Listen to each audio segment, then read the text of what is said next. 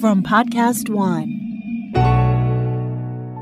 Previously on Colors. Sports columnist, news commentator, and author Christine Brennan. I am offended on behalf of millions of my fellow Americans that the tomahawk chop exists, that the Washington NFL team name exists. And so there should be plenty of us who are offended by these racist symbols that just need to go.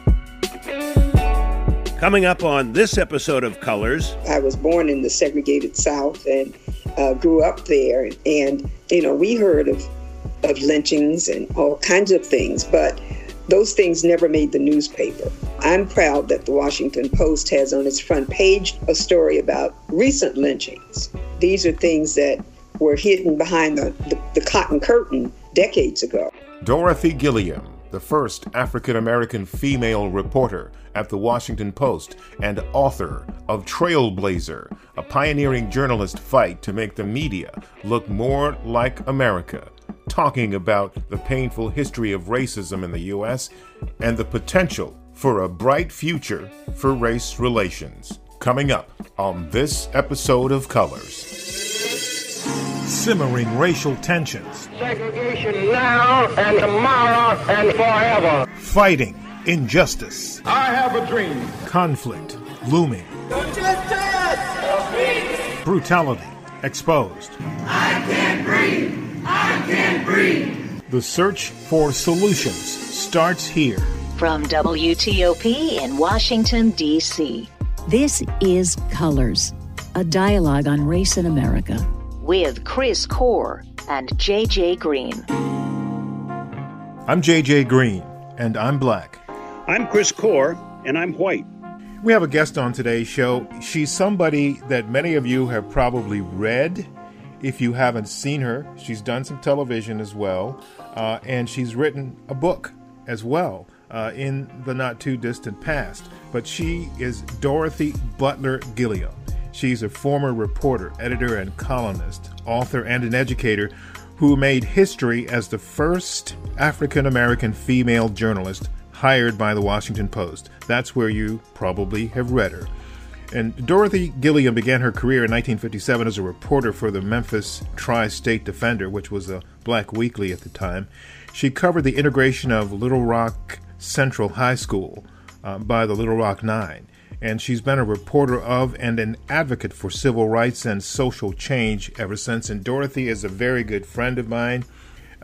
We see each other all the time at church, and just someone that I think the world of as an individual, but also as the icon that she is. Dorothy, thank you for joining us today. Thank you so much for asking me. You have seen what's been going on in this nation since the killing of George Floyd, and you have seen other situations like that throughout your career. How do you assess what we see now as just an amazing, brilliant movement against racism that's underway? How do you assess it? Will it last? Well, the question about whether it will last is certainly open. My hope is that it will, but one of the things that bothers me is that I think that there are, various provocateurs who are among the peaceful protesters and are, some of the violence that has been seen earlier. I think that needs to be dealt with, and I think it has been in many ways. But one of the things that I think I'm very sure about is that we know that the white population in this country will not be a majority after the next 25 or 30 years. It will be a nation of people of many different races. And I think part of what we're seeing is just a real fight and a real pushback in an effort to maintain power. One of the things that happened when I was growing up, I was born in the segregated South and grew up there. We heard of lynchings and all kinds of things, but those things never made the newspaper. I'm proud that the Washington Post has a story about recent lynchings. And these are things that were hidden behind the cotton curtain decades ago. But I think one of the things that will help and will be very important is for the media to really continue keeping these stories on the front pages, television, radio. And I think that's always, that's one of the reasons I've always been such an advocate for diversity in the media, having people of all races represented among the decision makers, so that the story could be told by all its citizens. Because it is very clear that when the story is told by only one group of its citizens, it cannot be the country that we would want it to be.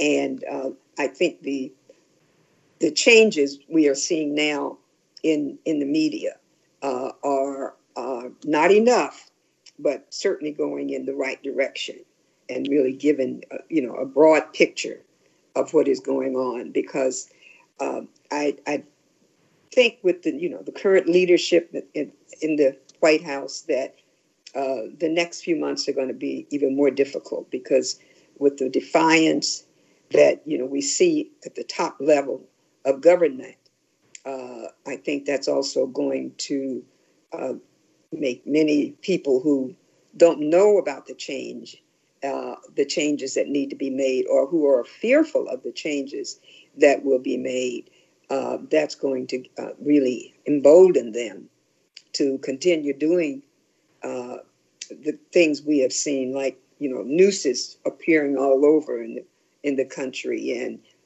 2 people getting lynched, not in Mississippi but in California. So it's a very important time. I have to say, as a white guy from the Midwest, I have never heard the term the cotton curtain before just now. So thank you for that. I understand what it means. I just never heard that term before. I would like to do something a little different, a little broader, rather than just talk specifically about George Floyd and the current protests. I'd like to just talk in general about racism and where it comes from. And one of my favorite songs, it's more than 70 years old. It was in South Pacific. And I'd like to just read the lyrics. They're very short. It won't take very long. And I think they make a great point. It's called You've Got to Be Taught. You've got to be taught to hate and fear. You've got to be taught from year to year. It's got to be drummed in your dear little ear. You've got to be carefully taught. You've got to be taught to be afraid of people whose eyes are oddly made and people whose skin is a different shade. You've got to be carefully taught. You've got to be taught before it's too late, before you are 6 or 7 or 8, to hate all the people your relatives hate. You've got to be carefully taught. To me, I've loved that song forever. I've heard it since I was a kid. I think that says so much. I think, first of all, we're not born bigoted. We gain that. Now, we either gain that through our parents, our family, or we gain it through life experiences, I guess. But to me, that song, those few lyrics that Oscar Hammerstein wrote, are great advice to parents. That when your kids are little, if you hear them say something inappropriate, something bigoted, something sexist, whatever it is, racist, or you hear their friends saying it around them, it's time to call them into a room and say, look, not in our family, that's not how we talk, and I don't ever want to hear words like that again. And if parents would do that, maybe we could start moving on. Well, I couldn't agree more. I think that is a very, very profound but simple message. And yes, I think it is in terms of how this has existed in this nation for 400 years, that Black people have been denigrated, et cetera, I think that it has been taught. It has been taught in families. And so certainly going forward, that really needs to be done. White parents really need to be done. There's some good books that are coming out that have been out not long, for quite a while. One is called How to Be an Anti-Racist. And I think that's a good book for all white people to read. Also, I like the book White Fragility.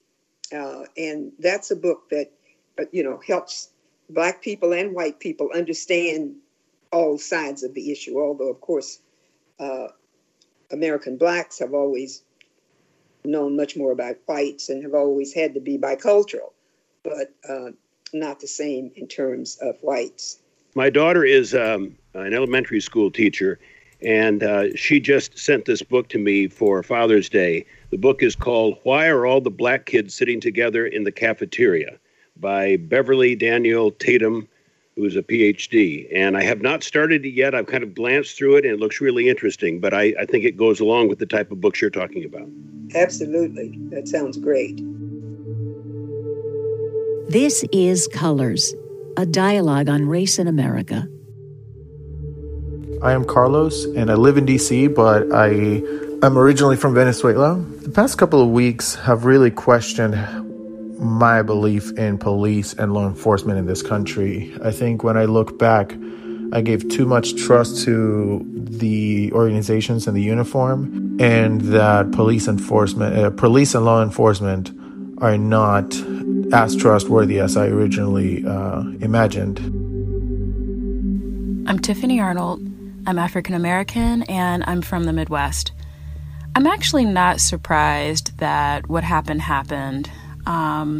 My father is a Black police officer, and, we've been talking a lot about what's happened lately, and it's not that there's a resurgence in violence against people of color, it's just that there's more cameras. You're listening to Colors, a dialogue on race in America. Dorothy, we as African Americans and people of color have some work to do as well. What is it that African Americans and other people of color need to know and to remember moving forward in terms of what we do and what we don't do now that this movement has started? Because in the past, people have made choices that they thought they had to make in order to be successful in what was called a white world because of essentially the power structure, the money, etc. So people made choices, and some of those choices that some of us made, and I have been faced with those choices as well, maybe weren't the smartest choices. But what's your message to people now about the choices that we make now that there is this momentum in this movement right now? Well, I think one choice we need to make is certainly also to support Black businesses, to give them the push that they need. I think we should also be a little bit more tolerant when we say go into a Black bank to do business, and because they have not had the resources to have their bank look like Bank of America, or when things perhaps may move a little more slowly, I think we still have an obligation to try to, build up the institutions that we have. Share with me a choice that you have made that you think might have been one that you're sorry about. One of the things that I find myself being sorry about, if I had to think about a choice that I made, were opportunities when I could have spent more time in my own community when I was growing up, because I grew up in the South and it was harder. And there were people in that community who didn't have the opportunities that I had, and they struggled. And I regret today not spending maybe a summer or more time there with those people, sharing my knowledge that I had gained in college, and building sort of some of the grassroots hope and confidence that I got from my parents and other people when I was coming up, with some of those people that were in those communities. What I did back in the 80s was left home, went off to college, and just kept going.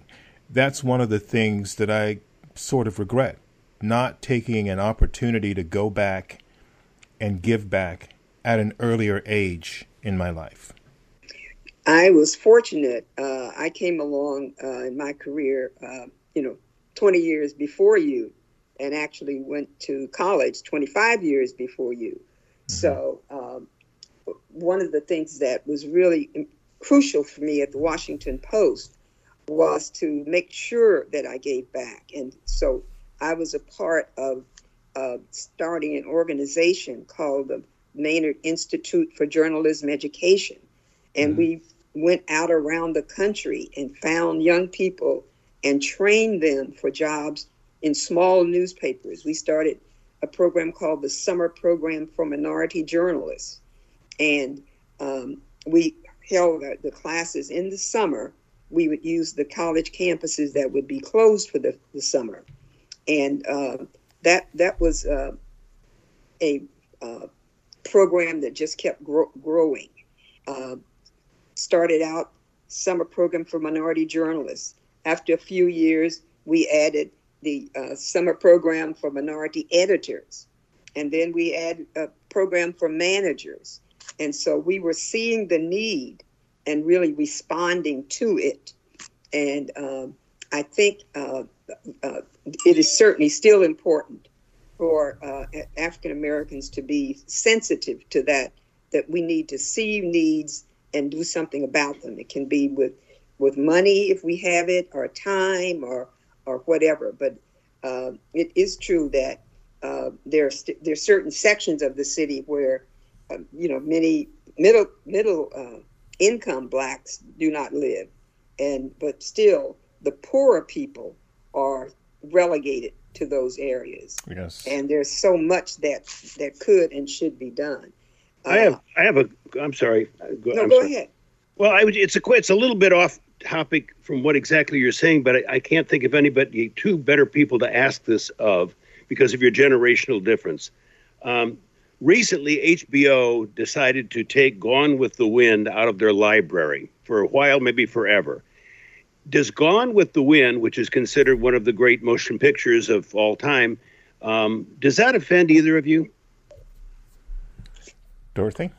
There was so much in so many white movies that offended me. I wish I could tell you that I really remembered a lot of what was in Gone with the Wind per se.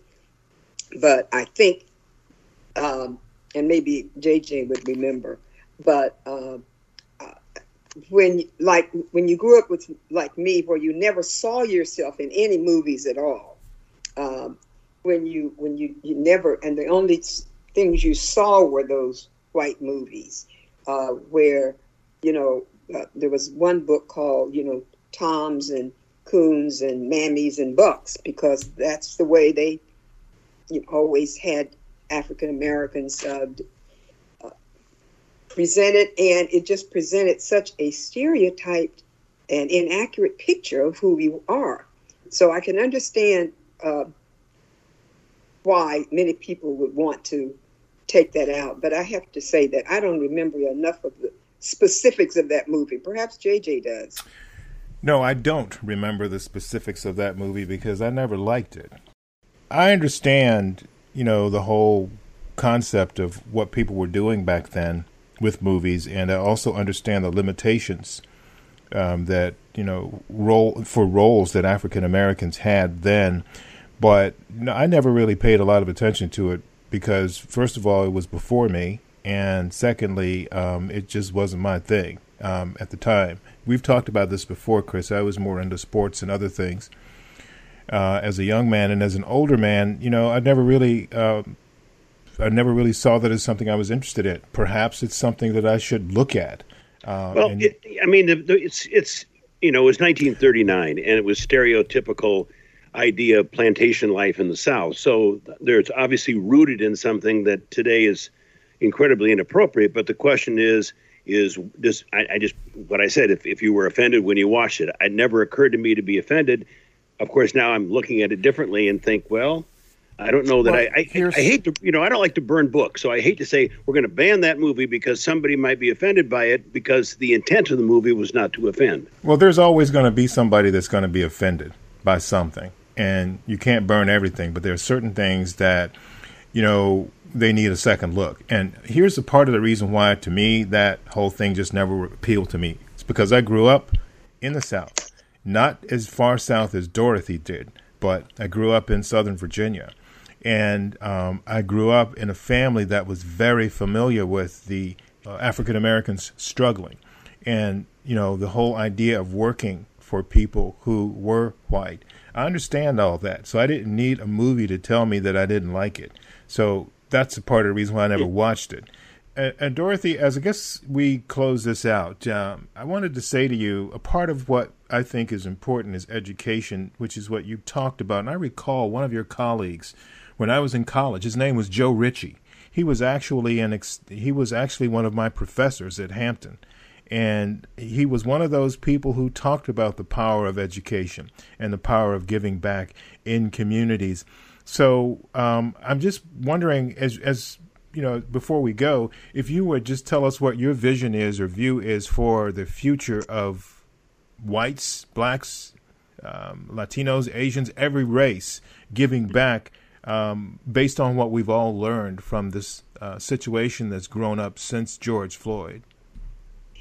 Well, I do think it's important for each community to have its own, community discussions about what's going on, and also for different ages to have discussions. I also think it's important, for crisp white people to have these discussions. Some things that would not be offensive to you because you understand it in a different way might, be very offensive to me. But I think the more we have discussions in our separate communities and then come back together and have discussions about the issues, we can begin to understand. Because right now, I think the media is going to really also be crucial in this happening. Making sure there is more, diversity in terms of, I'm thinking about legacy media and television now, not social media so much, but, and having the representation among editors and publishers so discussions can be held at that level about what is going on and what should go on, because decisions are made at the table, and then decisions, then that is spread to, the front page of the Washington Post or to the back page of the Washington Post. So I do think, it's going to be important for all of us, as I said, communities separately, Asians, Latinos, certainly Native Americans, also African Americans, white Americans, and, just the whole, we are such a melting pot here. Although so often that has never really been, proved to be a fair melting pot. It's been one that favored, one group. And so I think we need, much more discussion about white privilege. What is it? There are a lot of white people who are saying, what's white privilege? So many more discussions about white supremacy. So many more discussions about, Black people who, some who are successful and some who are not. I'm not sure I answered your question, JJ, but without more preparation, that's all that comes off the top of my head. Yeah, I think you answered the question very well in fine form, which is what you always do. Thank you, Dorothy. Chris, any final thoughts today? No, I'm just going to say her description of what we need to do is, talk among ourselves and then talk together and all that. That's the whole purpose of this podcast. That's why we're doing it, Dorothy, for that exact reason. That's wonderful. Yes. So, that's really wonderful. So, Dorothy, as we go, we want to again thank you for taking your time to talk to us. And the last thing I'd like for you to do, if you would, just before we go, is to tell us a little bit more about your book, because people should read that book. My book, Trailblazer, is a pioneering journalist's fight to make the media look more like America. And I have to say that I was very pleased. A group of young people in Alabama just did a bio video and won the National History Day contest. Oh, great. Talking about Trailblazer. And it was, integrated group. So but the book it's been out a little more than a year, and it's currently, I've just sold the rights to an entertainment company with the possibility of doing some kind of film. So this is the first time I've spoken about it in public. You just broke news. Well, we will make sure that news is known and heard. Dorothy, thank you so much for joining Chris and me today. Thank you very much for having me. And all the best with this podcast. It's a great idea. Thank you. Thank you. This is Colors, a dialogue on race in America with Chris Core and JJ Green. There's been a lot in the news recently about advertising brands, JJ, and I'm really curious to get your take on this. Aunt Jemima, for example, is a brand that you and I have seen our whole lives. Uncle Ben's rice, we've seen our whole lives. It never occurred to me growing up that these were anything negative. That's good syrup and decent, rice. I look at it now and I see why there's a problem, but when you were growing up, did you get offended when you saw Aunt Jemima? And I still get offended when I see that, because part of the reason why is because I heard that. I heard that out of the mouths of people referring to other human beings as that, and it wasn't in a flattering sense. You mean calling a woman an Aunt Jemima as it would be a derogatory term? Well, you think about it, man. I mean, it was designed that way to paint a picture of a woman, but it wasn't a positive thing. But did your parents buy that, and did you have that in the house? Actually, no. We used King syrup. It has a picture of a lion on it. And interesting. And I don't know that it was because of, the racial sensitivities of it, but my parents are pretty smart, and I suspect that possibly, yes, it did. But no, it wasn't in the house, but I do know about it. And, a part of it came from other environments and other scenarios, other places where I spent time. But it was, there was that, and there was Uncle Ben's rice, and, there are lots of different things, products from back in the 60s and 70s that, were offensive to African Americans and others, So, I have no problem with that brand going away. Changing gears slightly, I read a survey not too long ago. I think it was from the Pew Research Center. Yes, and it said that more than 150 years after the 13th Amendment abolished slavery in the U.S., most adults say the legacy of slavery continues to have an impact on the position of black people in American society. More than 4 in 10 say the country hasn't made enough progress toward racial equality. And there is some skepticism among blacks that blacks will ever have equal rights with whites. As a white man, and as somebody who's been in corporate America, and as somebody who has lived a life that's different from the life of most African Americans, do you get that sense as well, that African Americans will never be equal rights-wise with whites? Well, it's easy for me to say that, isn't it? I think that the country is changing in a profound way, not just because of George Floyd's death, but because a whole new generation is coming. And this generation was raised differently than I was, and differently than you were, for that matter.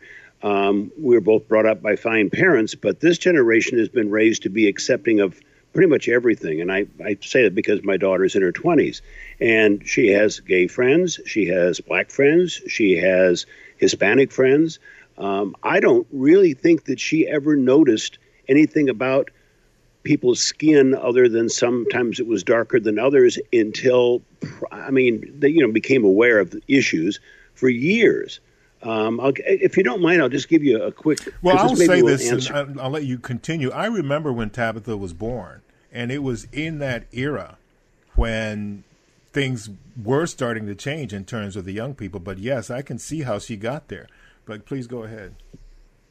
Well, a very good friend of mine named Margaret, who I went to school with in Iowa for forever, high school and middle school before that, listened to our podcast, and she said that, and I was talking about my daughter in a previous podcast teaching at this school in the South Bronx, and she said her son was teaching in Chicago not that many years ago, and the teacher was starting to teach about, well, the teacher was her son, who's white, was starting to teach about slavery.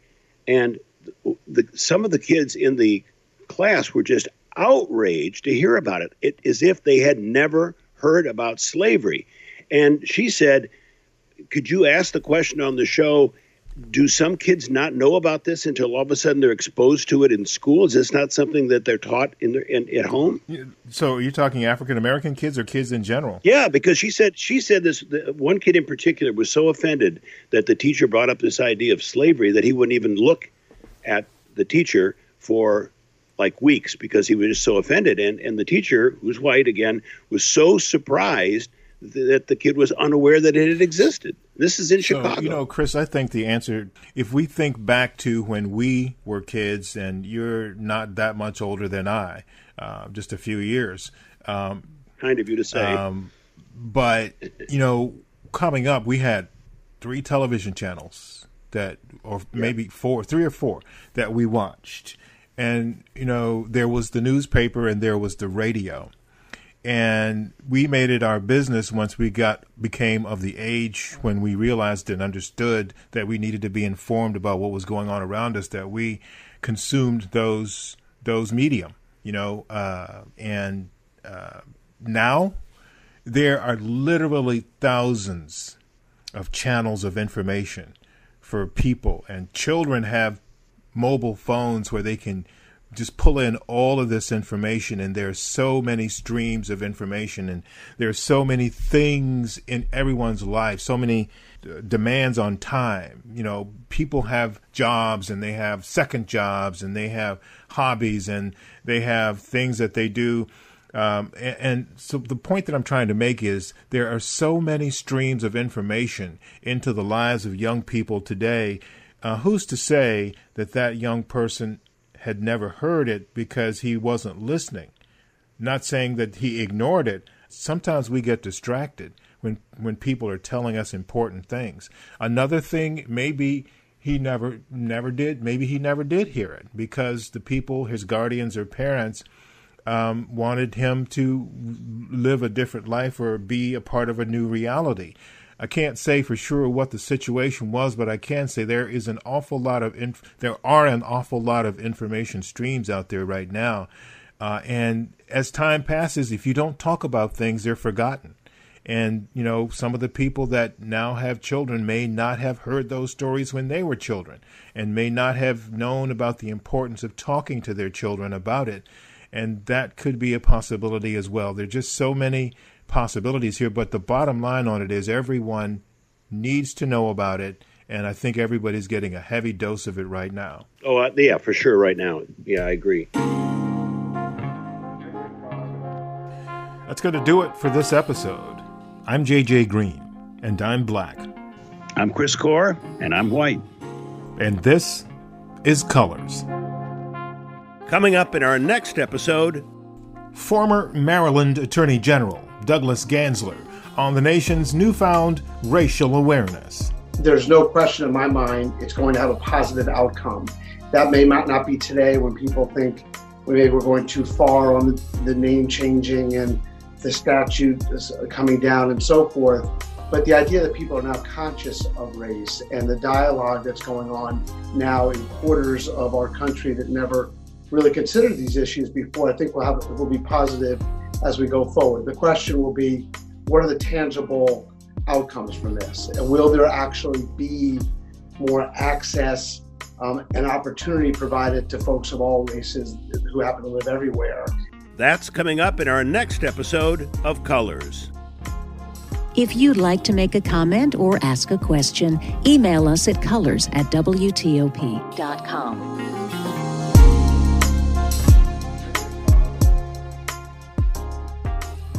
And of course, before we go, it's important to give credit where credit is due, so here we go.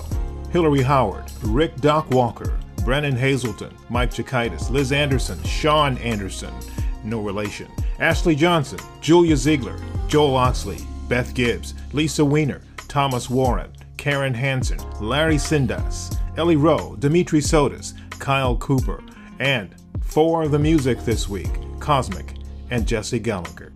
And of course, thank you for listening, and remember, keep talking to each other. This is Colors, a dialogue on race in America. Follow us on Twitter at Podcast Colors, one word. Subscribe on Apple, Spotify, Podcast One, or wherever you get your podcasts.